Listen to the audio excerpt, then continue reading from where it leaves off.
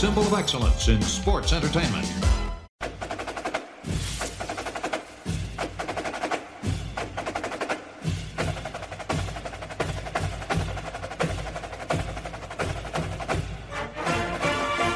Hey, it's Conrad Thompson, and you're listening to Grillin' JR with the voice of wrestling, Mr. Jim Ross. Jim, how are you, man?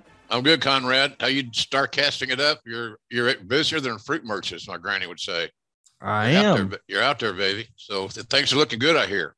Yes, sir. We're having a lot of fun. I can't believe it's a real thing, but we got the Horseman reunion. We got the roast of Ric Flair. We got Bryan Danielson on stage, Bret Hart on stage. Something for everybody. Starcast.com.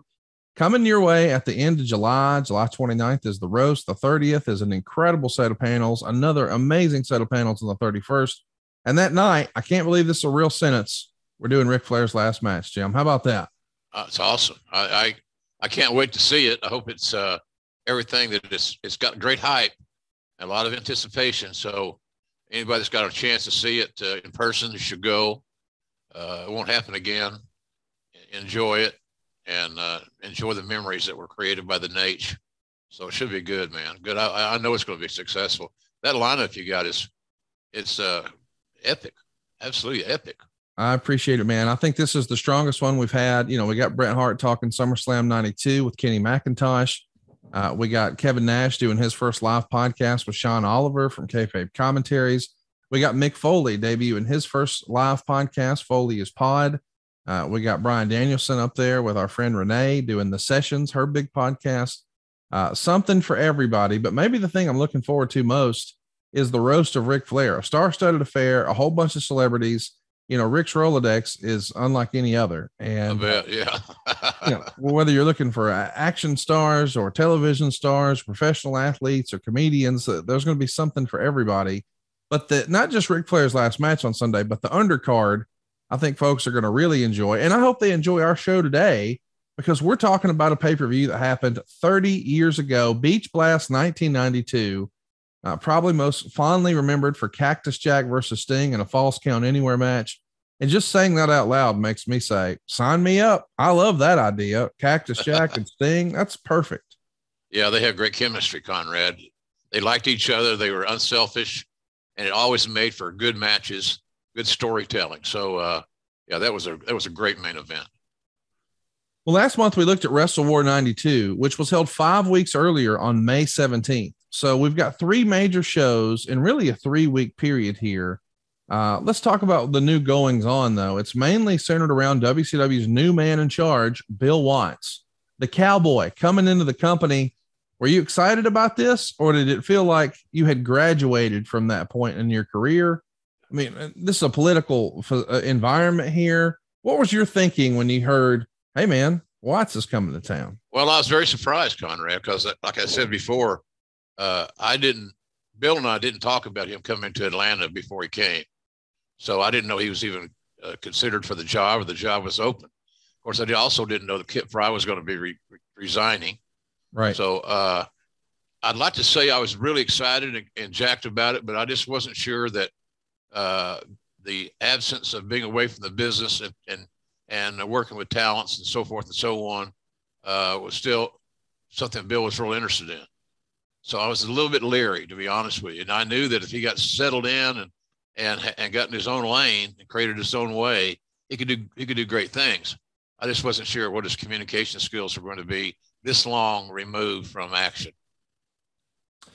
I'm excited to talk about Kip Frye. He quits the company on Wednesday. Meltzer would say it came as no surprise to anyone.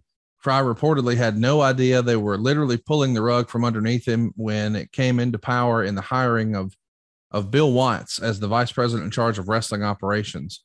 Quote, while Frye was given a figurehead position to save face, nobody expected it to last. According to several reports, Frye was transferred within the Turner organization and will work under Jack Petrick in a proposed new division, which the Turner Empire will produce records, films, and Broadway shows. Frye's spot and the number 2 man in the company will be Jim Ross. I'm not certain whether Ross is officially titled vice president, but he'll be handling the production of all the TV shows, the marketing, the merchandising, and will become the company liaison with Turner Home Entertainment, which is in charge of pay-per-view events. So let's take a pause right there. So there's a lot going on here very quickly. Kip was sort of steering the ship, if you will, once Jim Herd was out. And now here comes Bill Watts. And it's written here in the Observer that Mr. Fry didn't really expect that. Is that the way you remember hearing that? Yeah, it was a surprise. The other one was knee-jerk deals. And he probably deserved better, to be honest with you. Kip Fry was a good guy. I don't know how many people heard you talked to about Kip, but you'll have a hard time finding people that just, damn him. He was he's a decent dude. He loved his Blue Devils. I know that. But I always enjoyed working around him. He had a very pleasant demeanor. He just didn't have any product knowledge. Right.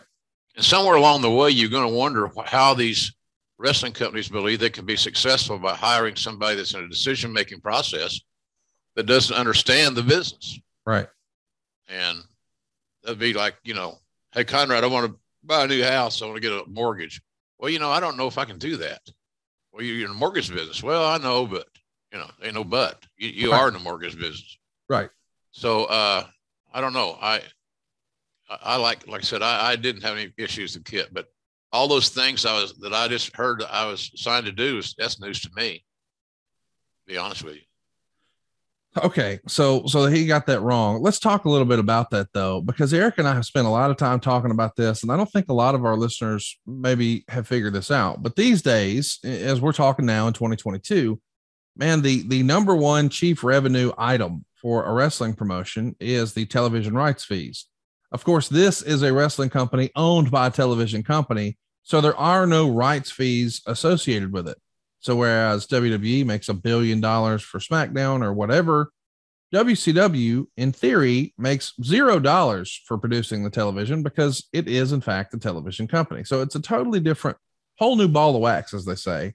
But let's talk about Turner Home Entertainment, because I've often heard that the revenue that was derived from pay-per-view, well, that didn't go on WCW's ledger. That went on Turner Home Entertainment. And the same for the video cassettes, because VHSs were a big deal. Yeah.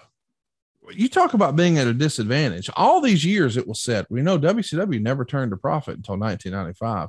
Well, goodness gracious, if they're not getting paid for their TV, and when they sell a pay-per-view or a video cassette, they don't get credit for that either. Well, it's no wonder we couldn't turn a profit, right? Yeah. Well, it's just a great look at how disrespected the brand was. Yes. Nobody wanted to be associated with the old Tar Baby thing, wrestling. That's not going to be good for my resume. I was working in wrestling. So but that was the general feeling all along. Wrestling was kind of looked like the old proverbial redheaded stepchild. And I got nothing against redheaded stepchildren. It's amazing to me that, WCW existed as long as it did in this regard. It was a hard place to work, Conrad, because of reasons just like you're outlining. Meltzer would say on Ross's radio show Sunday night, most of the callers and questions revolved around the hiring of Watts, with probably few, if any, listeners realizing the promotion Ross himself had just received. Ross talked about the center stage tapings on June 1st and June 2nd, which will be the first tapings Watts is in charge of, and said that people won't be waiting hours to see wrestling matches, in reference to the tapings of the new Saturday night TBS show that was Fry's brainchild, which saw few matches taped at each taping and long delays for the fans attending as all the live segments were taped. So I think we both agree that while Kip may have been a great guy, that idea of making you essentially a talk show host and less wrestling, more talking, that was maybe not the best idea. I agree. Yeah, I was uncomfortable with it. I didn't like being out there in that environment because I didn't think the fans were going to like it, no matter what guests we had. Right. And so it wasn't a good concept. It was built to fail, and it did. All right, let's hit it. Let's talk about what's next here on the program. We got to talk about the Saturday show. Meltzer would say the Saturday show will almost surely have another major overhaul, which will become evident on TV in 3 more weeks. Ross likened Watts to Vince Lombardi, the late and legendary pro football coach, and that his philosophy isn't that winning is everything, but that winning is the only thing. He said a lot of the current wrestlers may be going through culture shock because of the heavy discipline that's going to be imposed, and he doesn't know how many of the current crew will survive. Ross surmised there could be as great as a 30 to 40% turnover when things are said and done. Now, are you saying this just because it's great entertaining radio, or did you really believe, hey man, that may be it. They may not be back after this. Well, I didn't think a lot of guys from that culture, that age group, were going to go easily into the night with Cowboys philosophy. So I figured that there'd be plenty of guys that would opt to go somewhere else where it might be a little bit easier in their view.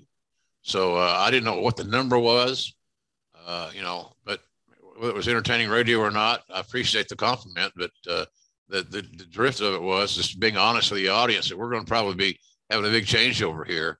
At least that's what it looks like thus far. So Steve Austin picks up the WCW TV title from Barry Windham on May 23rd in Chattanooga at the Worldwide Tapings. And the 25-match card would see Paulie Dangerously distract the ref after Windham hit a DDT and slid Windham's belt to Austin, who hit Windham with it and gained the fall. So this is really one of the first times we see Steve on a national stage win a major title. And I guess how major the WCW TV title is debatable, but still it's on TV, and as far as the pecking order goes, there's the world champ, there's the US champ, and then there's the TV champ.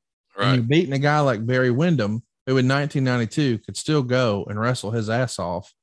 This has to be a vote of confidence for Steve and a cool feather in the cap for a young man on his journey. Yeah, Watts saw great talent in Steve and potential. He was the kind of guy that Watts could build around, and just like we did in the Attitude Era. Austin was a winner, and he was going to do good. So he was just had not been tapped. So Cowboy likes Stone Cold, and for all the right reasons. It's amazing, too, when you just think about this sentence, the 25-match card. Now, I realize it's a TV taping, and I realize we're trying to tape several in a row, but I can't imagine the burnout that the crowd must feel and the unenviable task that a booker, if you will, would have. How do I keep these fans energized and entertained and lively for the television camera? 25 matches deep. That's a tall ask. Oh yeah. It's too much. Yeah. It's too much. And why we thought it would work. Just, I don't know. It's illogical. It was illogical. It's still illogical. You just can't do that. So, and now we all see the importance of a live television audience. AEW Dynamite is fun to watch because the crowd is so into things. They're attuned. They're participating. And we didn't have that back in those days. I could only imagine the momentum we could have probably built if we had the same kind of live events crowd then as we do now on Wednesday nights. In the other major angle, the Larry Zbyszko turn was completed, writes Dave Meltzer. They had a match set up with Austin versus Zbyszko. Dangerously and Zbyszko came out for an interview, and Dangerously called Zbyszko trash and said it's nothing personal, but blamed him for all the recent losses. Zbyszko slapped Dangerously and was attacked from behind by Austin. During the singles match, Zbyszko had Austin in an abdominal stretch when Dangerously jumped on the apron. Zbyszko pulled Dangerously into the ring as Dangerously gets the ref diverted. Bobby Eaton hits a knee drop on Zbyszko and Austin pins him. And this is to build first to Eaton versus Zbyszko at the houses. So let's talk about that. Larry Zbyszko, I felt like, was a classic natural heel. And now we're going to try to turn him as a babyface. We're really dissolving the Dangerous Alliance. And I think a lot of times we sort of look back and think, man, what could have been with the Dangerous Alliance? It was shut off too quick, Conrad. Cut short too quick. Too soon. Yeah, they had the ability to be one of the great factions of all time. I'm not saying that they weren't. I thought they were just tremendous, and I enjoyed all their work. And collectively, it was just an amazing group of talent. But yeah, it was tough. It was tough getting reset, shall we say, with the booking. Those are tough times. I can tell you that right. When Cowboy first came back, all the stuff, we were having to do and team up and help him because he didn't know about writing a TV show with the breaks we had and all that. It wasn't his old format, his old 1 hour format that was 42 minutes long. So, and that's what he was used to doing. He never did I never worked for Bill. We ever did a show over an hour, and I did hundreds of hours of television for Cowboy. Never did one over an hour. So he had to learn that philosophy and that format and get that down. And so there was a lot of learning the learning curve at that point in time was very challenging. Talk to me about Bill Watts. Why do you think, I assume that this is Bill Watts' choice to cut the Dangerous Alliance off, but did you salary? It was all about the payroll. It was all about the payroll. That's what it was. It wasn't, he did not dislike the Dangerous Alliance and their personnel. But he thought that they were, as a unit, as a group, he had a lot of money tied up in one entity with 4 or 5 guys. What we needed was 4 or 5 guys to develop their own thing and not be a part of one entity and spread it out a little bit. We had no depth. So here we are putting all these top guys in one group. So now they're isolated in that area, in that little compartment. So it was out of salary and lack of depth that all those things kind of came about. Meltzer would write this. Watts said his first priorities are to build back the television ratings because you can't get viewers back to the arenas unless they first watch the television. Concentrate in particular on rebuilding attendance at the Omni and put together a product in which the credibility and believability holds up as a total contrast to the WWF. On paper, this sounds awesome, but I am curious from your perspective. 1992, it seems like, is a down year. The WWF isn't where it once was. Certainly WCW is not yet profitable. Did you consider the wrestling business by 1992 to be cyclical, or did you only start to hear that later? Well, I always felt that the wrestling business is cyclical, no matter what era. It depends on who's hot, what angles get over, the storylines that you're developing, catch on fire and create that lasting interest.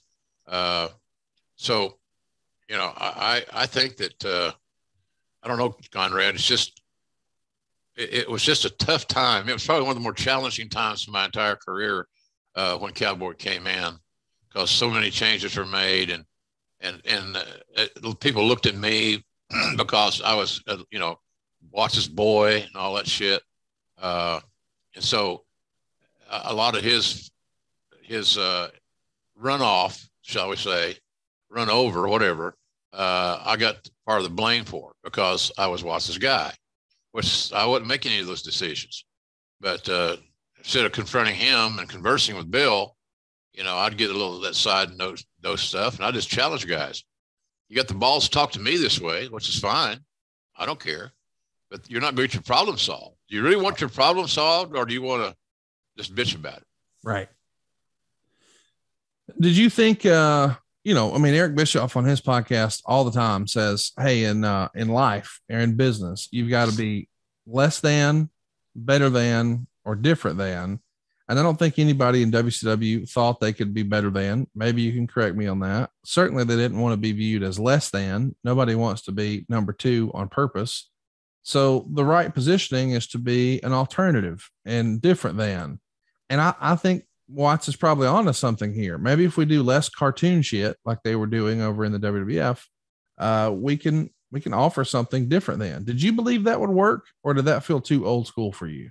I thought we had to do alternative programming. I thought we had to counter program, and that in this instance, counter programming would mean more wrestling, more logical presentation. At least that's how I saw it. But you had to have an alternative. You had to have a different point of view. You had to have a different presentation, a different feel, and so I was for that. Quite frankly, it just was going to take some time to get there, and we never did really get there. The other thing I wanted to ask about is Bill trying to focus on the Omni. The Omni is of course based in Atlanta, where WCW and Turner are. So it is essentially their big home arena. Yes, they're center stage, but that's a small venue. The Omni is where we can sell a lot of folks, hopefully, on coming to see the matches.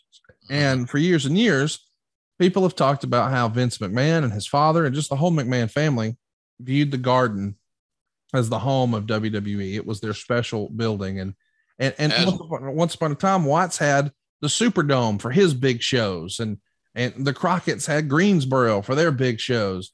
Do you think that this is an old school mentality to try to build on the home arena, or it just makes sense to build at home and then hopefully take it on the road and build out there as well? Well, building at home also helped the local feel. getting a big crowds back into the Omni and with some Turner employees there to see that the wrestling product was fun and it was successful and it was doing better was, pretty much a key directive. But it was almost as if the territory, quote unquote, goes as does the Omni. No different than the Garden, no different than the Kiel Auditorium in St. Louis. All these territories had their city, that if that city was profitable and drawing, that usually meant that the territory was in pretty good shape and going in the right direction. So that was kind of the situation there to me was, they just want to take care of the home base, want to have some success for the locals, and some of the decision makers in Turner could see that things were not a lost cause, that there was hope. So I think that was kind of the main thing there. But as the Omni went, so normally did the wrestling on TBS. Afford Anything talks about how to avoid common pitfalls, how to refine your mental models, and how to think about how to think. Paula, while certainly you can mess up on $1 million a year, it is far less likely than it is on $30,000 a year. Right. I would meet wonderful people that were struggling with a budget that was super tight. It was 100%. You need to make more money. Make smarter choices and build a better life. Afford Anything, wherever you listen. Let's talk about the other quote here that I think is going to get some people talking. WCW wrestlers this past week all received a letter officially listing the new rules, most of which had been previously speculated upon here or talked about in a previous announcement to the wrestlers when Bill Watts appeared at a house show a few weeks back in Savannah, Georgia. Anyway, effective June 1st, the rules, now dubbed the 10 Commandments by the wrestlers, go as follows. Number 1, use of the ring barricades and the ring post is forbidden and will also be a cause for an automatic disqualification. Let's break these down as we go through them here. What do you think of that? Can't use the barricade, can't use the ring post. If you do, it's a DQ. What say you? No problem. If the referee doesn't catch you, then it's a good piece of business. I got you. And that's what these rules are designed to be. Not that you can't do it. Storytelling device. You can't get caught doing it. Yes. Number 2, wrestling outside the ring is discouraged. Number 3, absolutely no low blows. First offense is $1,000 fine. Second offense is a $2,500 fine. And the third offense is a $5,000 fine and will be considered a breach of contract. If a wrestler is hit low, he is to make every effort to not sell the move as a low blow. What do you make of this? Confusing. Yeah. A little confusing. Same deal. If you're caught hitting below the belt, you get disqualified. Don't overthink it. And I think it's one of those times we overthought that a little bit, but everything was, all the rules stuff was simply, you can't do this. And if you get caught doing it, you're going to get disqualified. You're going to lose the match. You get the loser share of the purse, blah, blah, blah. But it was a little bit of a culture shock for some of the boys because Cowboy was taking away some of their shortcuts. And he didn't say not do it. He just said, don't do it in front of the referee. And that was kind of where it was. And a lot of the guys didn't want to work hard enough to conceal their cheating. It's old school stuff. So I didn't think it was that difficult to achieve, but apparently for some guys it was problematic.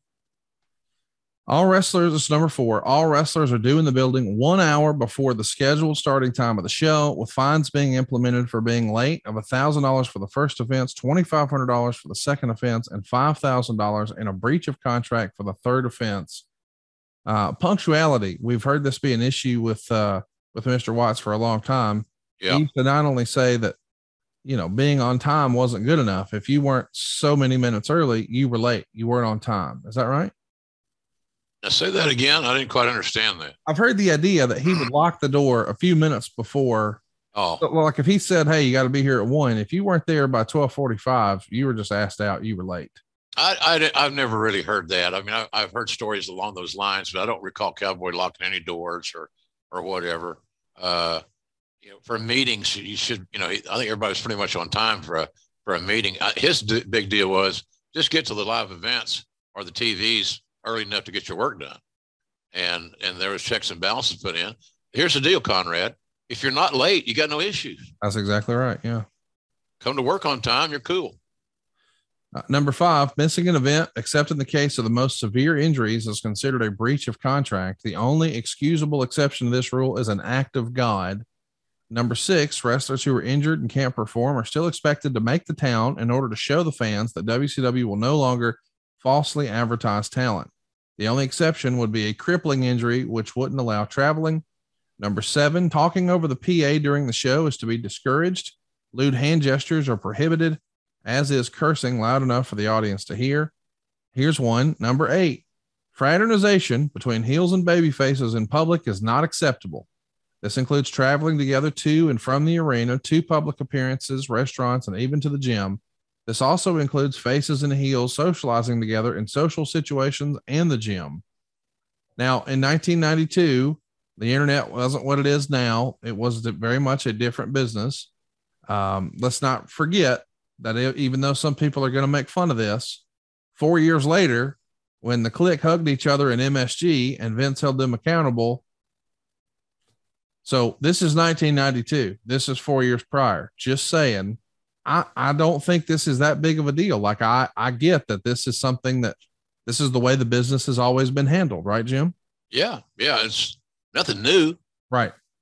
It shouldn't be a surprise for everybody that this is going to be enforced. And it just maintained that aura of cloak of, I don't want to say secretness, but it's a cloak of mystery or whatever. But it's always been that way. It was all, and people say, well, that don't mean it's right. Well, it kind of means it's right in this situation. I mean, I don't need to have the two combatants see them having coffee. That just doesn't work for me, and it shouldn't work for anybody. And I know probably kayfabe is probably one of the most lax old traditions still in pro wrestling. So at least that's my take on it. I might be wrong, but fraternization is just not acceptable, especially at the hotel or things of that nature. You know, Cowboy made sure, pardon me, we spent so much time in Shreveport and Bossier City that the talents had to go to the heel stayed in one hotel, Lavoisier, and the babyface stayed in another hotel. So some of the boys are staying in Bossier City, the heels, and the babyface are staying in Shreveport. They're just next door to each other, so it's no big deal. But that was something just to me made sense. You know, maintain the little aura of the mystery, and don't flaunt it, and just hang with the babyface if you're a babyface. It's not that hard of a deal. It's not like, you know, you're getting separation anxiety because you're not hanging with your buddy or he's got the best weed, and now you got to go to his room, and his room's in another hotel. Just didn't work out that way. Here's one. Number 9, no guests are allowed in the dressing room, including family members, media, etc. Do you remember that being an issue in WCW at this point? Before? A little bit. Family members were becoming more prevalent in number, and just bringing people to the workplace, and all of a sudden you got Uncle Joe's suggesting a finish.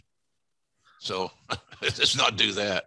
So yeah, it was really just going back to some basic things. Yeah. That when I first got in the wrestling business in the 70s were just matter of fact, day-to-day operational situations.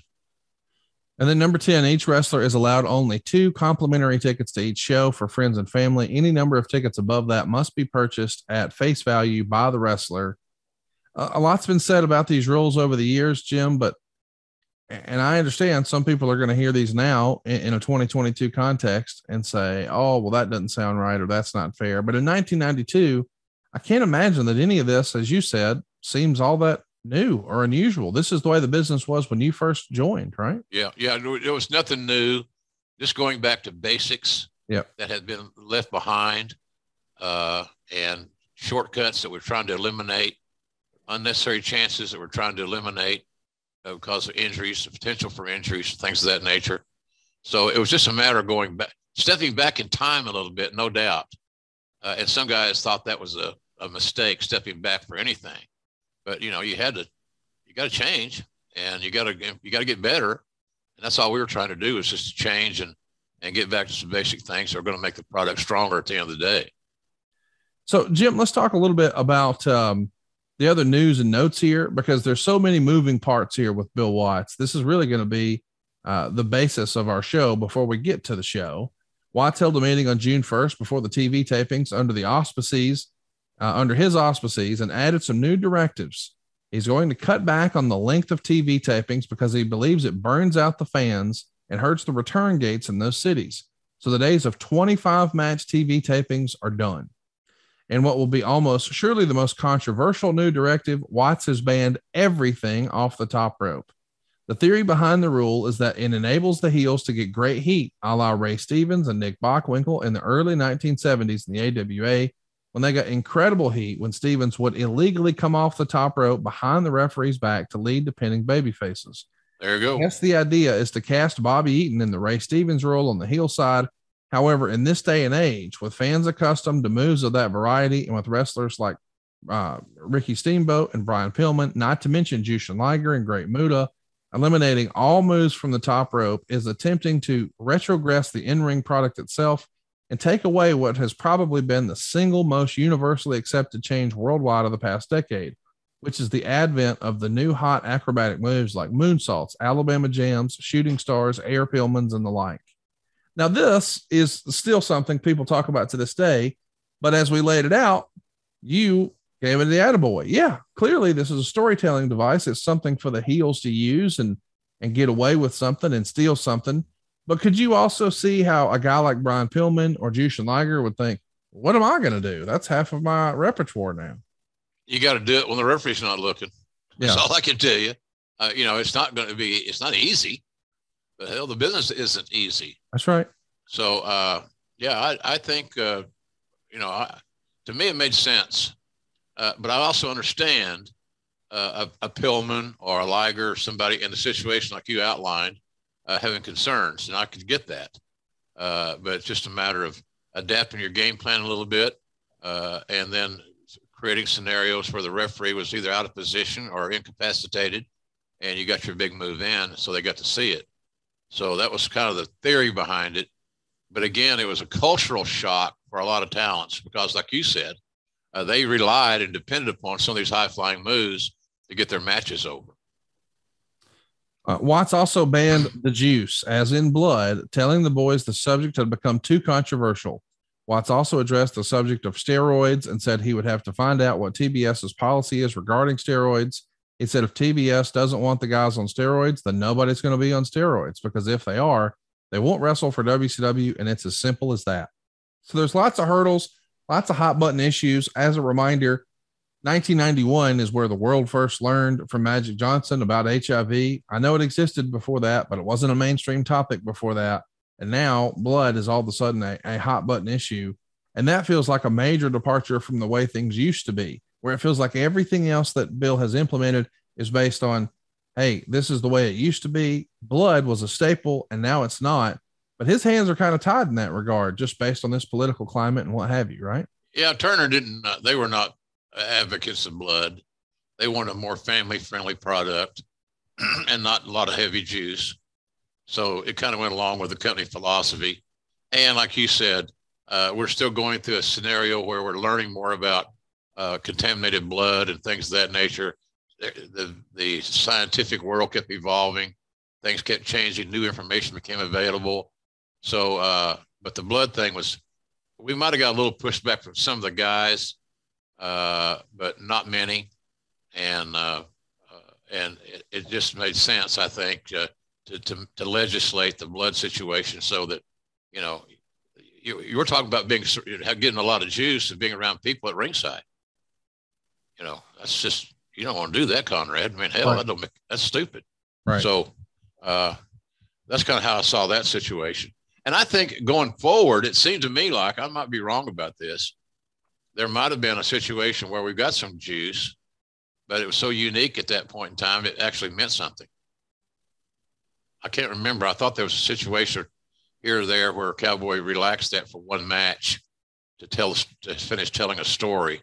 I might be wrong on that deal, but the juice was a forgotten memory by and large. And you just had to be more creative and come up with something else that did not include blood to help get your heat. Do you think Bill knew what he was getting himself into? No. Okay. No, I don't think I think he thought he knew. I think he wanted to do well, but I don't think he was prepared for the societal changes within the locker room and wrestling in general. I don't think he was prepared for that. And how could he have been prepared for it? He's living in Bixby, Oklahoma, for God's sakes. He wasn't even watching wrestling. Right. So, to your point, at that point, I think he'd been out of the business for almost 5 years, and, wrestling moves pretty fast. I mean, just look how different the business is now to where it was 5 years ago. In 2017, there was no All In, there was no AEW. Bruce Pritchard's just doing a podcast. Things are a lot different. Yeah. Do you think at this point, and again, hindsight being what it is, do you think the business had maybe passed Bill by? It had evolved and he was at a disadvantage, or was it just the political climate that meant he couldn't really succeed? I think it kind of passed him by. And when he saw how hard it was to push a great big rock up a hill, he lost a little bit of his enthusiasm. It just got to be another day, another problem, another issue. And, that's when it all came to a head. He just got in it. When he worked for McMahon, he just got in his rental car and drove home. I didn't know where the car was. And he's driving home from Connecticut to Oklahoma. That's just cowboy. He's a little impulsive in that regard. But he's used to being the boss and he's the alpha male, the big elephant in the room, blah, blah, blah. So the cowboy he was unique in that regard. Very unique. So, and some guys never got used to it. You hear guys, I did something the other day with Michael Hayes, a little tape thing for A&E, and Michael and myself and Jake Roberts and Teddy DiBiase, and everybody had stories of the cowboy, and they weren't all hearts and flowers stories. Right. Hayes still thinks he got screwed in his payoff in the Superdome, and 40 years ago. So he's happy to tell that story. So it was a tough time I had less fun in 1992 when Cowboy arrived than I had at any other time prior to that or after. It just was a cluster, and always people upset, and I don't know. It just was not a fun place to work at that point in time.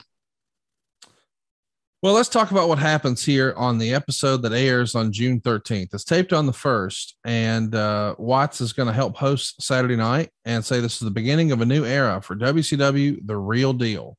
He calls the WWF a cartoon, and he says the WCW won't have people throwing up on each other or being electrocuted. Of course, this is referencing the Ultimate Warrior's vomiting angle because of Papa Shango. And then, of course, the silliness with the electrocution at Halloween Havoc with Abdul the Butcher in 1991. He also says the padding on the floor will be eliminated. And Watts says something to the effect that real wrestlers don't need a bunch of mattresses to fall onto. Quote, if that is Watts' legit reason for removing the padding on the floor, then it doesn't seem justifiable and does seem to be behind the times. However, there's some dispute among the wrestlers as to whether or not the padding serves its designed purpose, which is lessening injuries from bumps to the floor. Certainly, it lessens the hip and back injuries from bumps because the mats have more padding. However, some have argued it creates knee and ankle injuries when guys jump off the ropes or the apron because their feet aren't landing on a solid foundation. Did you ever hear that? I mean, I have heard that before. That the guy would tweak a knee or an ankle or whatever. Yeah, absolutely. The thicker the mats, the more danger you're in. Yeah. The thin mats didn't offer as much protection, but they did also have the health issues, shall we say, of knees and ankles and other joints. So yeah, it was. I've heard guys talk about that. So it comes down to the deal where you're damned if you do and damned if you don't. That's right. And then all of a sudden it's that way every day. Something every day. Damned if you do, damned if you don't, and that gets old. Gary Juster has been elevated to the head of all promoters. He's going to be responsible for hiring promoters, the touring schedule, and overseeing the work of the promoters. I guess it's pretty important to have somebody be the point person for this. And why was it good for it to be Gary Juster? We don't talk about Gary a lot. Experience. Yeah. He lived in Atlanta. He'd been around a long time. He had the confidence of the company. Gary always did a good job, good guy. So this was logical that, he's a lawyer, he's a smart guy, lifelong fan, grew up in Vern's territory over the years. So to me, it was a no-brainer. He was the perfect guy for that job. You went on John Arezzi's radio show in New York and said the Saturday TBS show would contain more spontaneous action, episodic television, and more emphasis on interviews. So it's a big adjustment, but we've never really spent any time talking about John Arezzi's old radio show. He was ahead of the time in that era. You know, it wasn't a WCW radio show or a WWF radio show. It was an independent one. What'd you think of Arezzi's radio show? Well, I don't think I ever listened to it very often. You know, it was just, it wasn't as accessible to the digital means we have today. Right. Yeah. And I'm not as technically sound as I should be, as you well know. I have a hard time turning this damn computer on. So, you know, I don't know, Conrad, what the overall consensus was. John had a show on for quite some time, showed his entrepreneurial spirit. He got sponsors and all those good things. But to be honest with you, because the accessibility of it and how you had to listen to it, I didn't hear that show a lot. But, you know, I never had any issues with John. We just had a straight interview and went on. And I don't know if I said anything controversial on it or not, but if I did, I don't recall. Along with the change with Bill Watts, you yourself have a lot going on. Quote, Jim Ross was hired on Friday as the new color commentator for the Atlanta Falcons for the upcoming season. Ross, who will retain all present administrative and announcing duties with WCW, will do both the pregame and postgame shows, postgame being called a call-in show, now with being the third man in the booth during the games. The Falcons radio network flagship is WSB, and Ross's wrestling talk show is the highest rated talk show on the station, which probably is part of the reason he got the job. It's usually very hard for someone so well known as a wrestling announcer, no matter how good they may be at announcing, to get a break with legit sports because of how wrestling and everyone involved in wrestling is often perceived. So this really is a feather in Ross's cap to pull this one off. And Jim, just knowing you the way I do, boy, you love you some wrestling, and perhaps the only thing you love as much or more is football.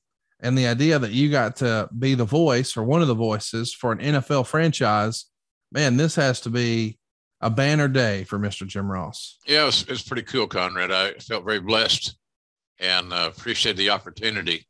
That was the first year that Atlanta moved into the Georgia Dome. So they wanted to clean house. The great Larry Munson was retiring. He was a play-by-play guy. They hired Bill Rosinski, who's a dear friend of mine to this very day, and Jeff Van Note, number 57, the old center for the Falcons. So the three of us did the games, traveled on the team plane, went to all the games, home and away, and somehow or another we made it work. So, but I had a blast, had a great time, and met real good people. It was a dream come true for me. It had a lot of work because now I'm working every day during football season, because you got to prep, you got to go to the camp, you got to do interviews, you got to travel. So it was a fun time. That was my escape. The football games for the Falcons, even though we weren't very good, we had some stars. We had Dion, prime time, and he liked me because he was a wrestling fan. And the reason he liked me is because he knew I was friends with Ron Simmons, and Ron Simmons was like a god at Florida State, where Dion played college ball. Simmons was the man. Make no mistake about that. But who was the man? Dion. Well, Dion got more accolades. But as far as in the locker room, the bull of the woods, as old Dusty would say, that was Ron Simmons. So I remember asking Dion one time, I said, hey, Dion, can you talk to Primetime about me doing an interview with him on Thursday for the pregame show this weekend?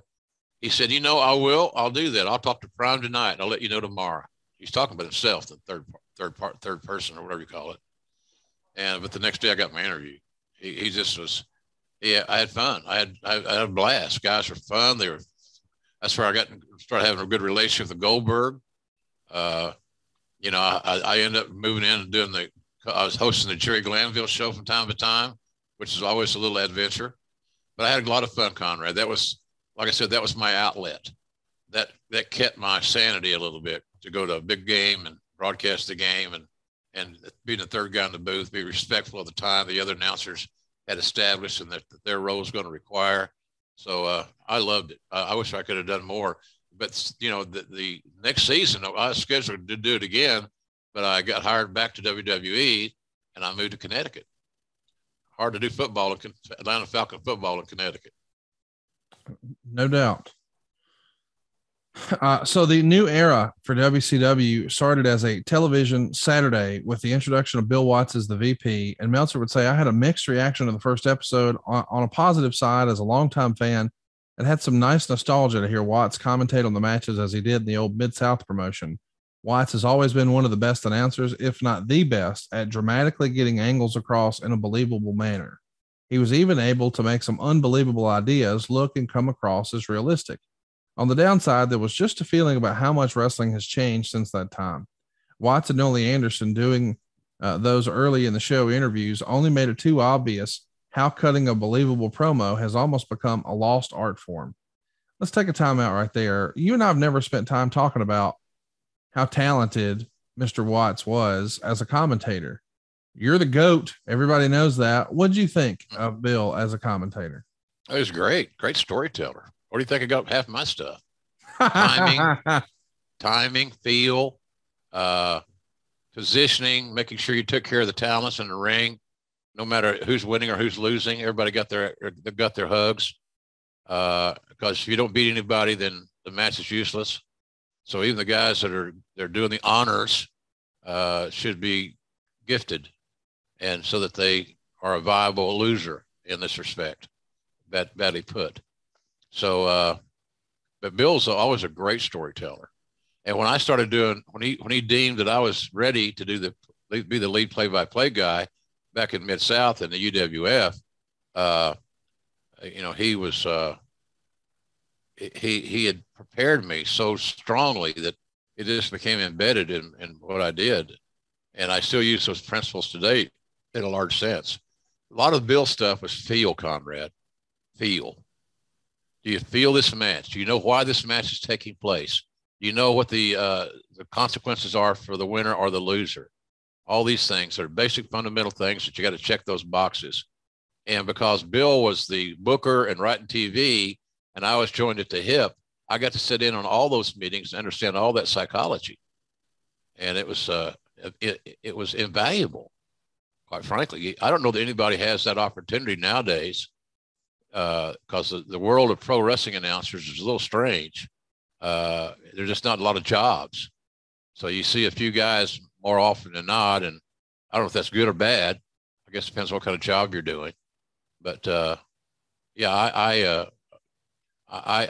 enjoyed I enjoyed Cowboy's work immensely. I mean, he was my mentor. He was the guy that I got my shit from, and my feel and my passion.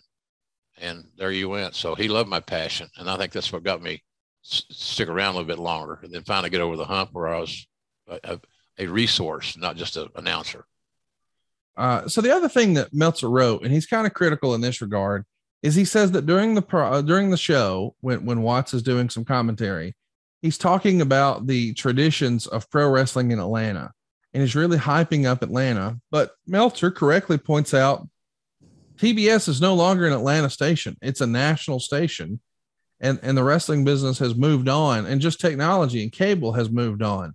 So now you should be catering to more of a national audience and not just based on Atlanta stuff. But he does like the idea that it's a harken back to the way things used to be, but he felt like maybe Watts was putting too much emphasis locally.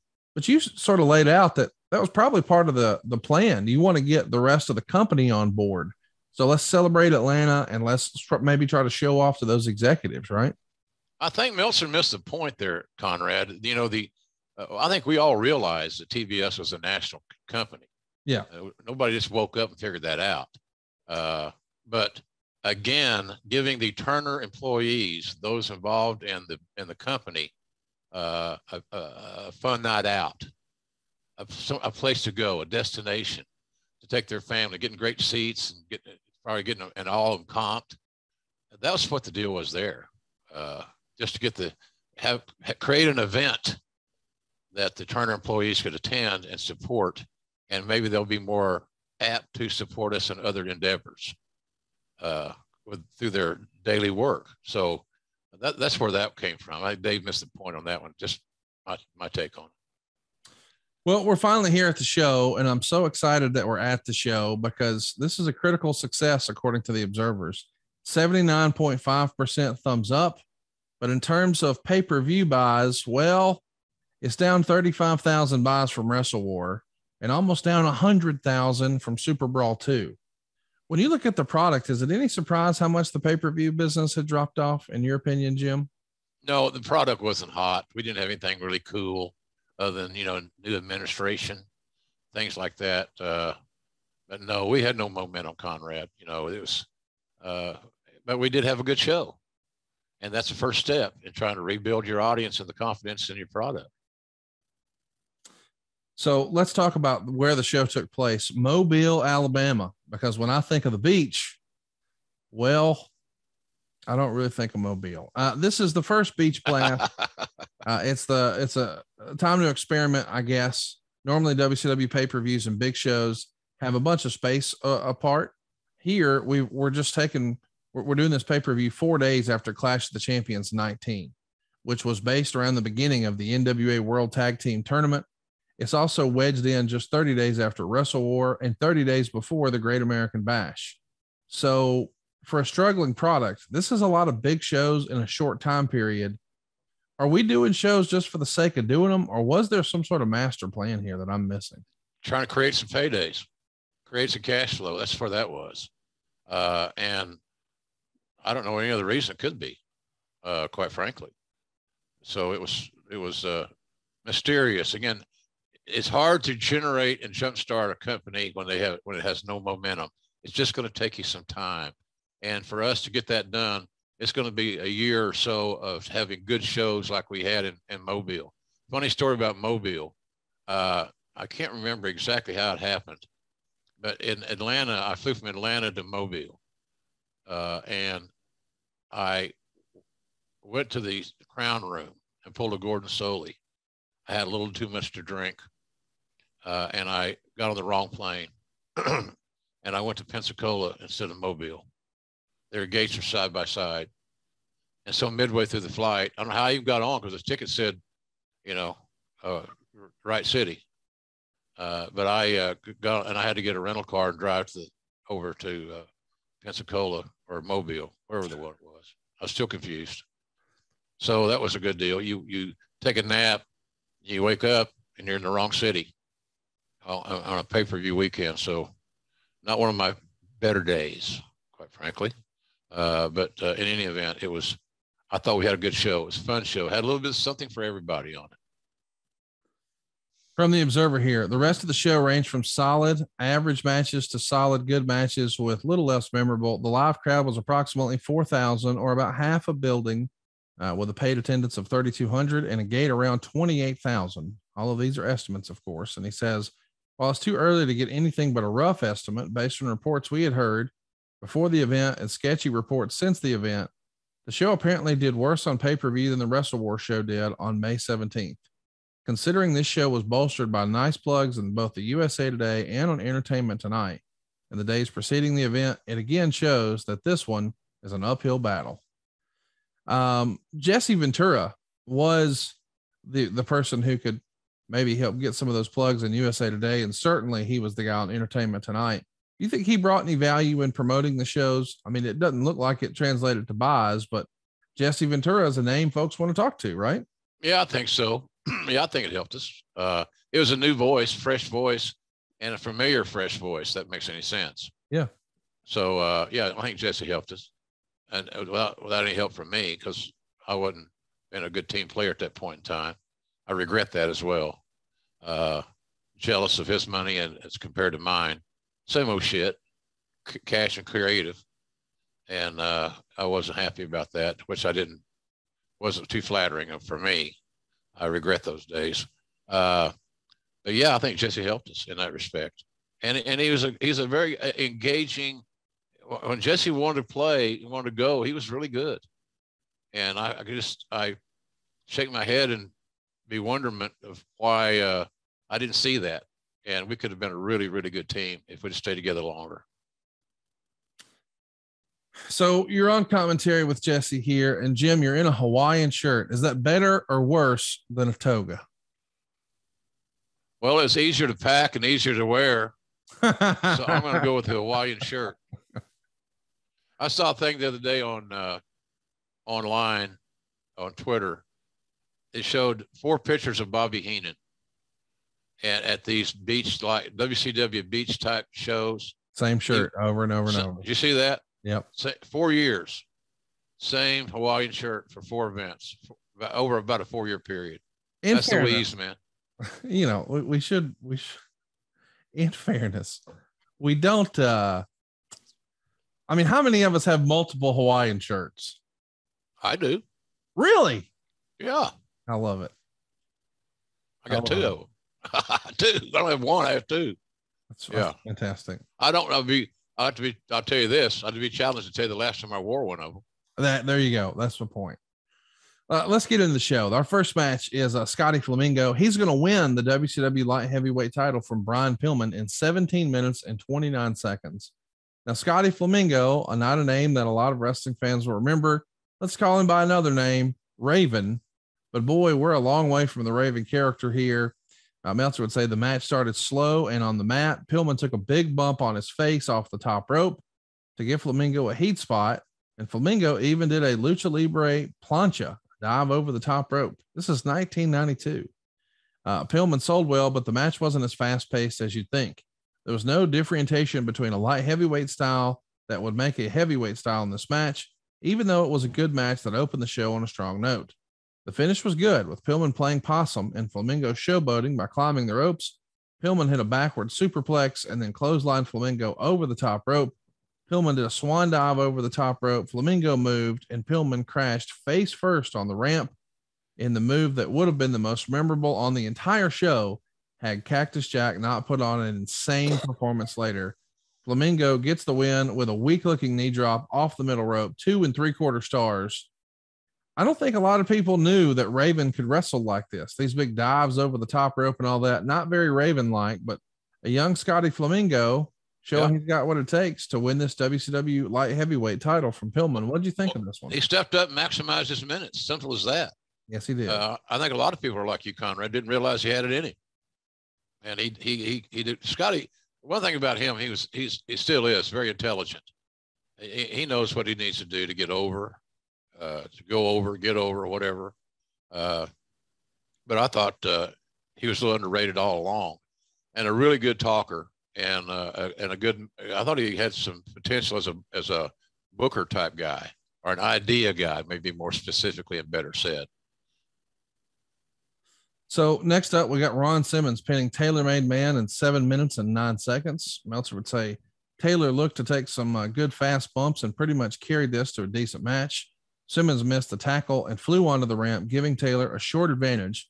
Simmons made a comeback and won with a Doug Furnace-like fast power slam, 2 stars. So Ron Simmons and Terry Taylor, 2 very capable performers. We know eventually, not too long from now, Ron Simmons is going to become world champion. It feels like Terry Taylor is still trying to find his identity. This tailor-made man persona felt like a dollar store, $1 million man gimmick to me. He probably deserved better. He looked good. He had great matches, but he just never really got a big break with either company. Is that based on his real life personality, some behind the scenes bias, or what? I got to believe that there's some behind the scenes bias that largely Terry created. Okay. You know, he could be his own worst enemy. And sometimes he didn't know when to be silent and when to talk. Got it. So he alienated himself, unfortunately. Was it necessary? Was it fair? Pardon me. Probably not, but that's how it was. And it was that way for him for a long time. Next up, we've got Greg Valentine and Marcus Bagwell. I can't believe Greg Valentine's even on this card. I totally forgot he was even here in this era. I still associated him with being with the WWF here, but he's going to make Bagwell tap out to the figure 4 leg lock in 7 minutes and 15 seconds. Meltzer would say Bagwell is still tentative in the ring, but was trying hard. Valentine was slow, but his moves were solid. Bagwell missed a knee drop at 3 minutes and 40 seconds, and Valentine worked the leg for a few minutes. Bagwell got a short comeback, but the knee went out while he was doing a leapfrog, and Valentine put him away with the figure 4. The match was fine since everything made sense, and a babyface actually submitted since they obviously need to get submission holds over if they're going to change to a serious wrestling style. So a lot to unpack. This match was voted as the worst match in the show by the Observer readers, but it's really not a bad match, which I guess shows that there's a hidden gem of professional wrestling here. Greg Valentine knows how to work. He's a little old school in that he's not going to be super fast paced. He's going to take his time and tell a story. This all is logical. I like the idea that we're saying we're going to make submission moves matter. And Bagwell, we know, is going to be, the white meat, baby face, whatever that we've been looking to develop here in WCW. I think he wins Rookie of the Year more than once, which always made me laugh. Yeah. But he's a guy who you could see, all right, he's got a future. He's going to be somebody, but not tonight, kid. We're going to get over Greg Valentine's finish. What did you think of this one? No problem. It was, what do we need worse, heels or baby faces? Getting a Valentine, I had a problem with it. No, I had no problem with it. Bagwell was just getting started. That a win or a loss in that match is not going to make or break what he was doing. Right. So I had no issue with it. And now it's time to talk about the match. And boy, what a match it is. If you're going to watch one thing from this show, this is it. Go out of your way. It's Sting and Cactus Jack in an explosive match. That's what Meltzer called it. But really, it's a false count anywhere on the Gulf Coast match, which always made me laugh. 11 minutes, 26 seconds. And Meltzer would say they never quite made it to the beach, but it was the match of the card. They started brawling on the ramp. Cactus took a backdrop on the ramp and a face buster on the ramp. Sting crouched himself on the top rope. When Cactus ducked a body block, Jack did an elbow off the apron with no padding on the floor, of course. Ouch. And then a neck breaker on the floor, a sunset flip off the apron to the floor, and Cactus Jack took a backdrop over the guardrail and a suplex on the floor. This is one of the gutsiest and most insane performances I've ever seen. Jack starts selling the knee. Jack gives Sting 3 chair shots to the back until Sting comes back with a back suplex on the concrete with Jack landing on his head. Jack later missed the knee drop on the middle rope to the floor, injuring the knee once again. And Sting came back with 3 chair shots, the third one to the right knee, and went for the scorpion on the ramp, but both men fell off the ramp to the floor. Cactus does a double arm DDT on the ramp, but Sting kicks out and came back with a clothesline off the top rope.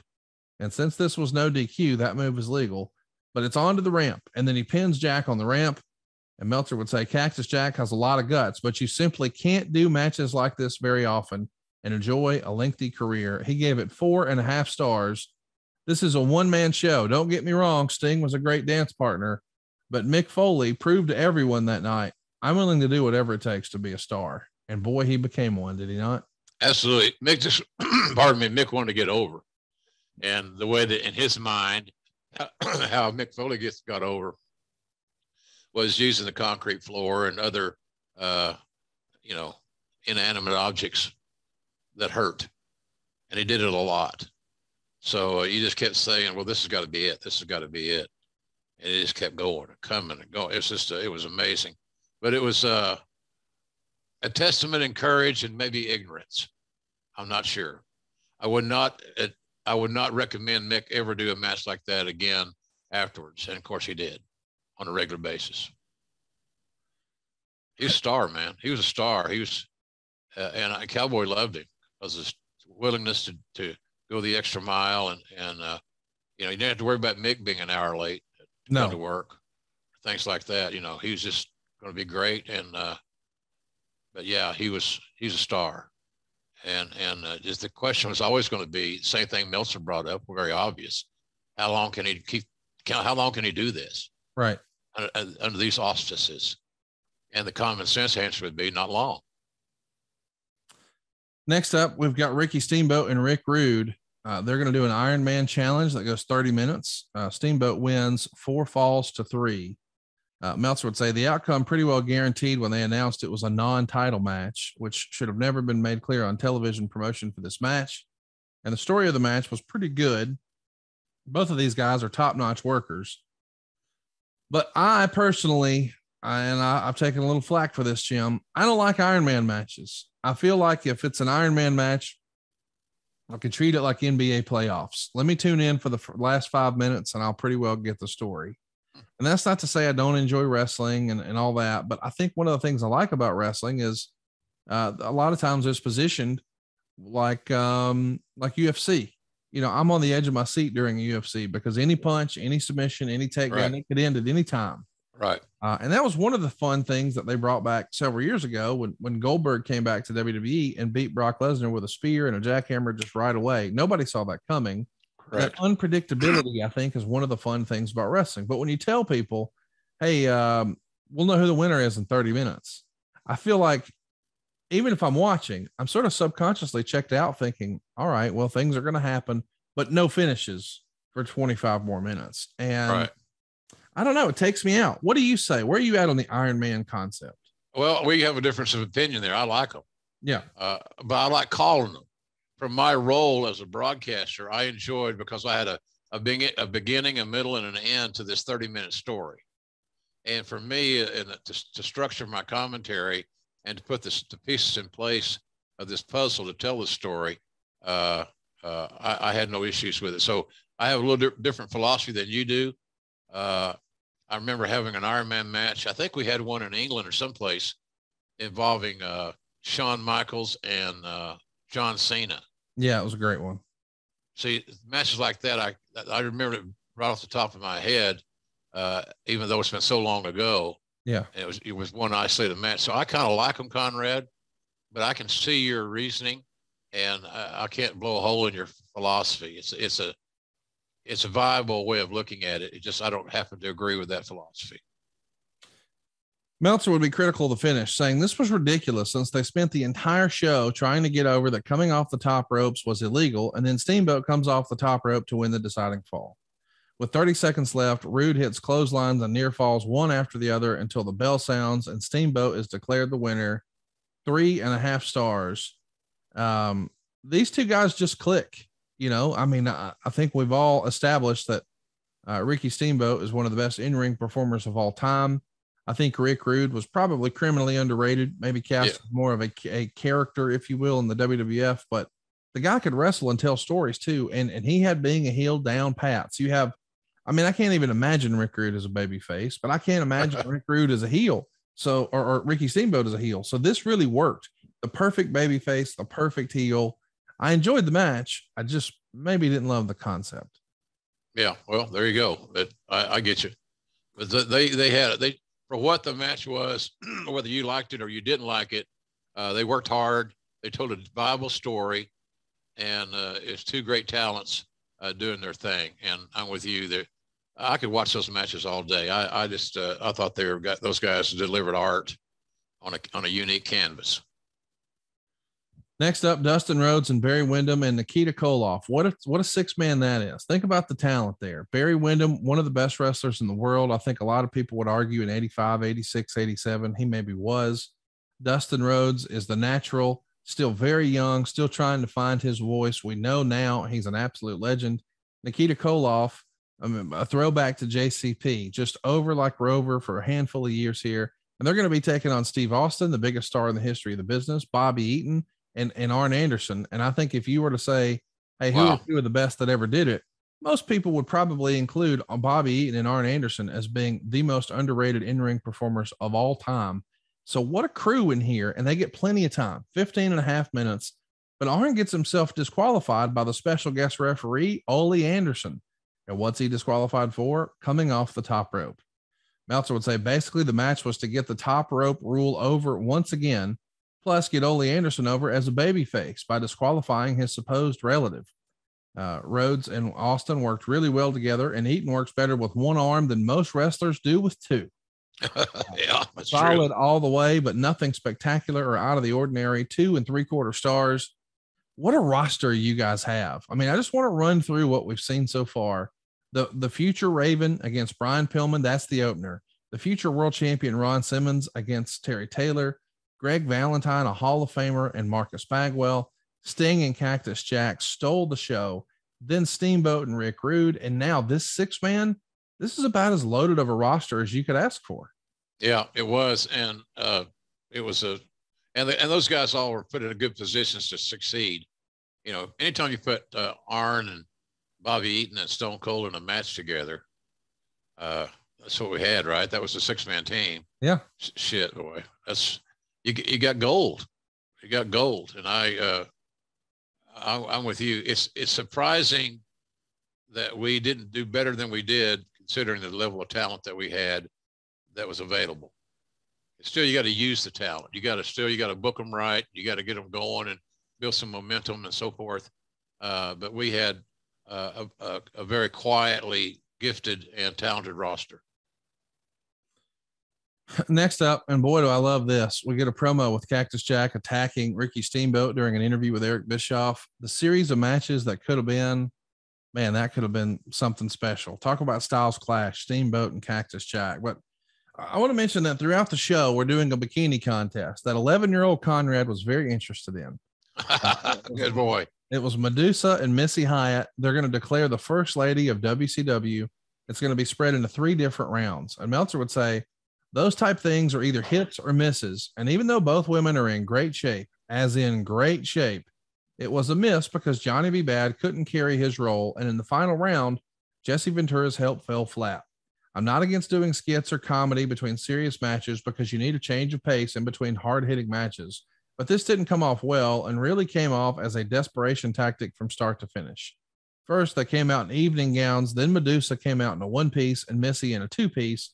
And finally, Medusa in a 2-piece and Missy in a 2-piece, which was supposedly the head wrap from Jesse Ventura's head.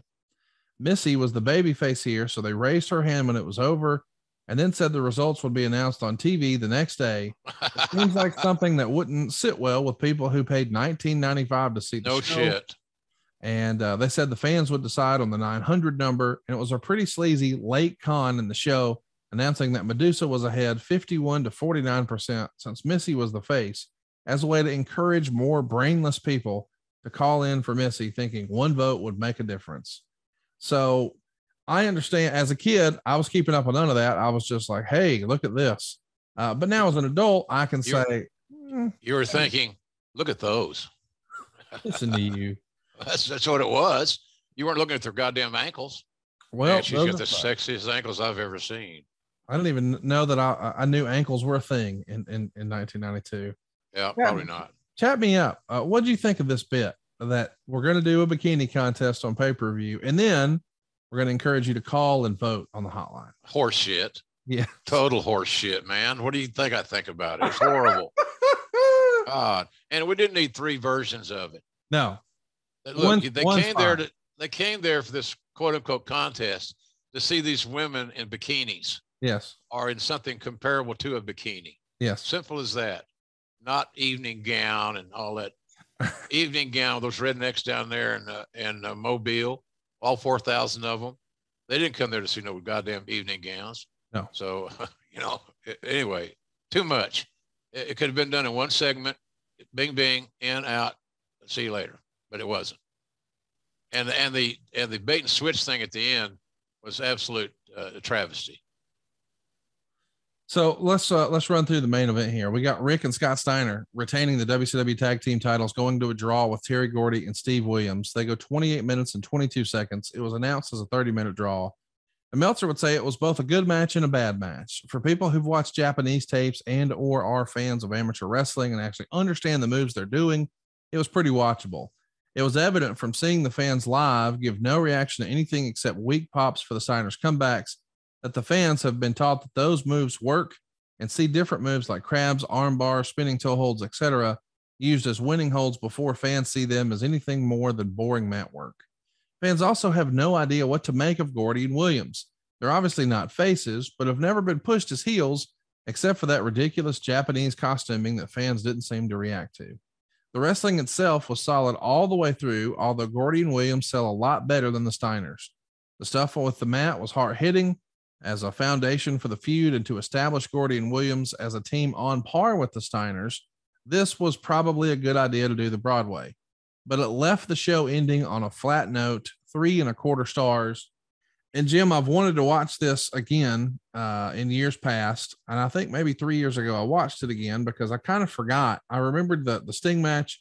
I remembered the Rude match. I certainly never forgot the bikini thing. But I thought, man, Terry Gordy and Steve Williams and the Steiners, I got to go watch this. And even watching it a few years ago, I was disappointed that it went on last and it was a draw.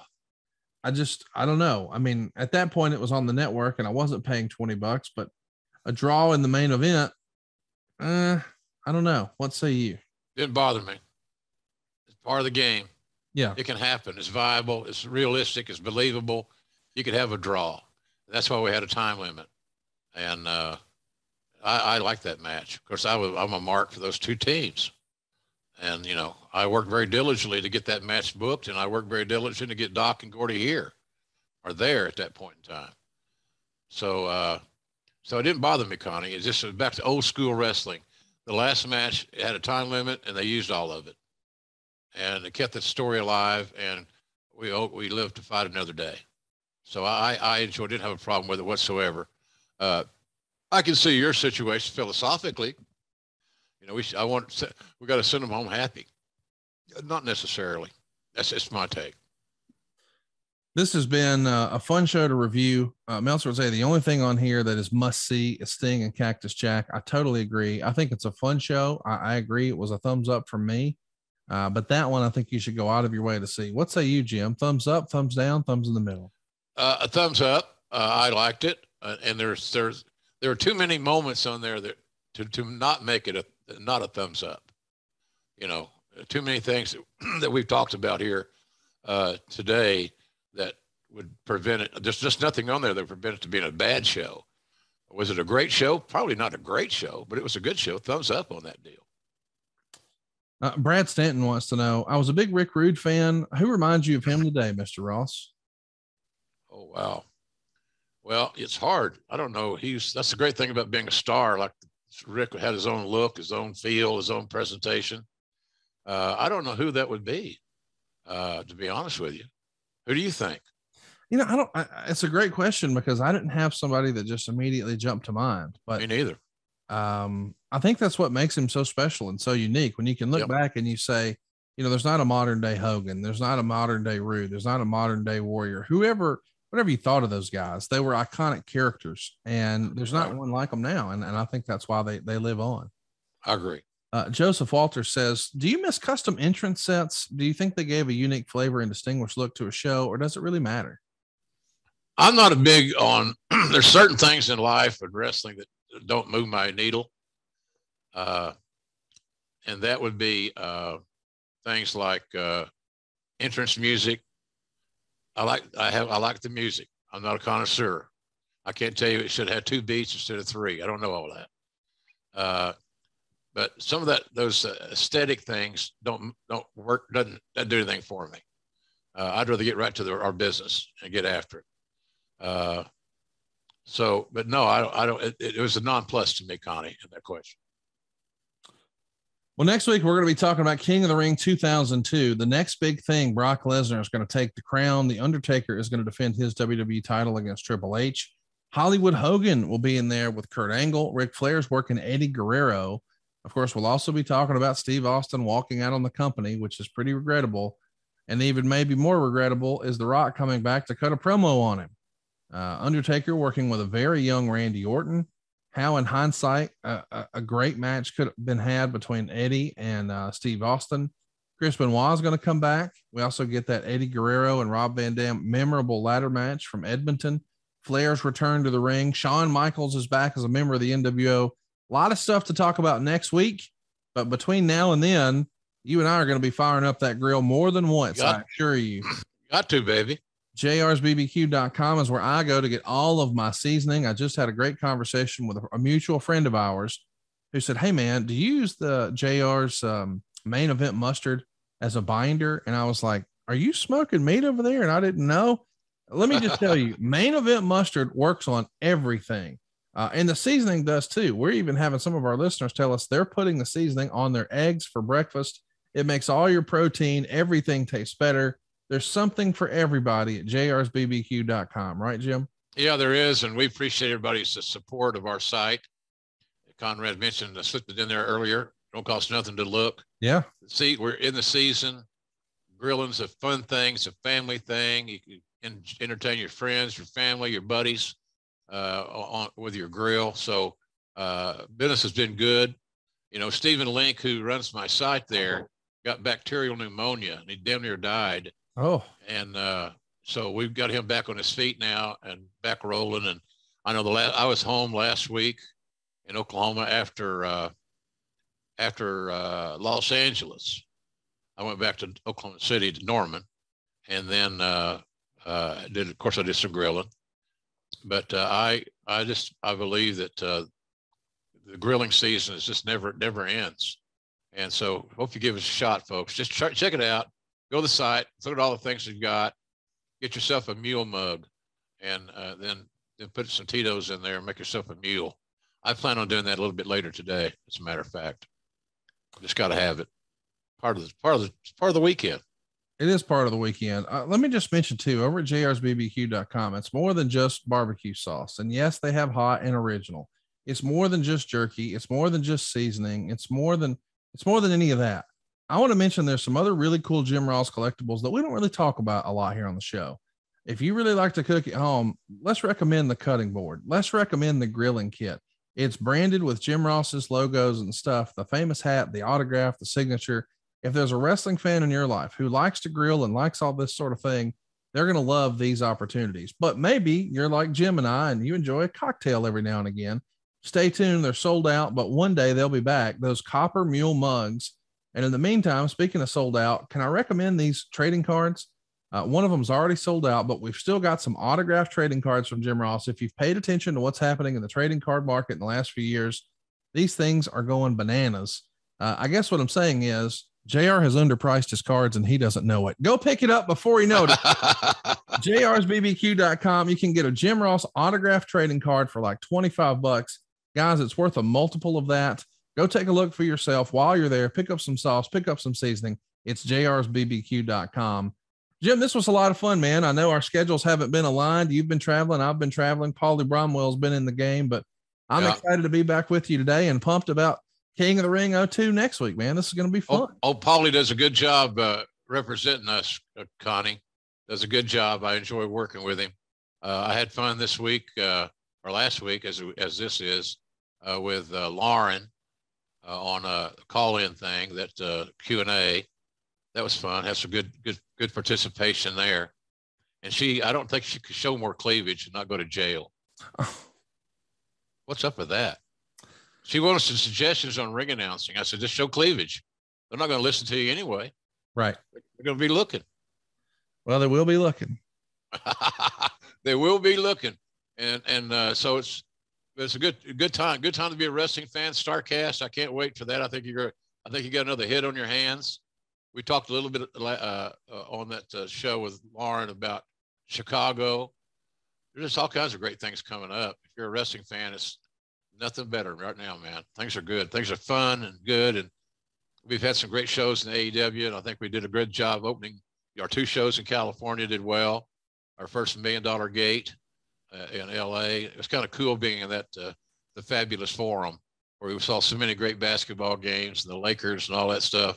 It was just really neat. Good trip out there. And then back into good old meat and potato Kansas City, and then St. Louis now, and just in our rearview mirror. So things are good. Things are good here. Just I'm loving going to work, and I think we're putting on some good stuff. We just got to get over the injury bug and all that good stuff. That's just part of it. That's just part of it, man. It's part of it. It's been everybody. You know, Cody's got the torn pec. CM Punk had the big foot injury. The NWA champion Matt Cardona tore his bicep. Bruce Pritchard's torn his rotator cuff.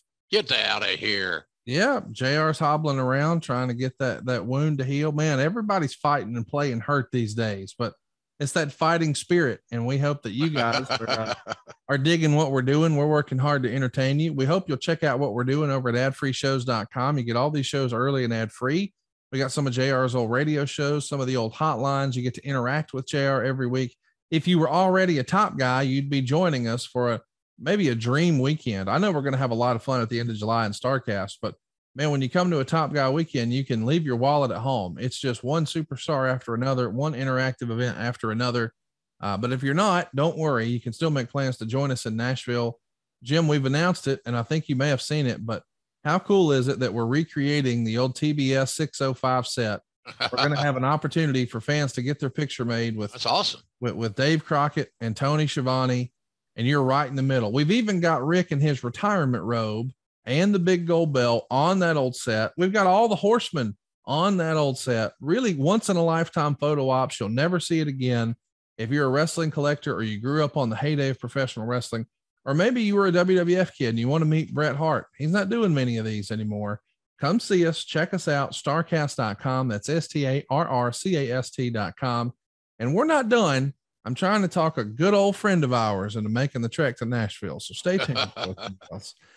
We'll be back sooner rather than later, right here every Thursday. Grilling JR with the voice of wrestling, Mr. Jim Ross. And the voice of roller derby. It just hasn't happened yet. Thanks everybody for joining us. We'll see you next week, and we appreciate your support always. Thank you. John brings his skewed sense of humor. Jeff brings tips to cut strokes off your next round.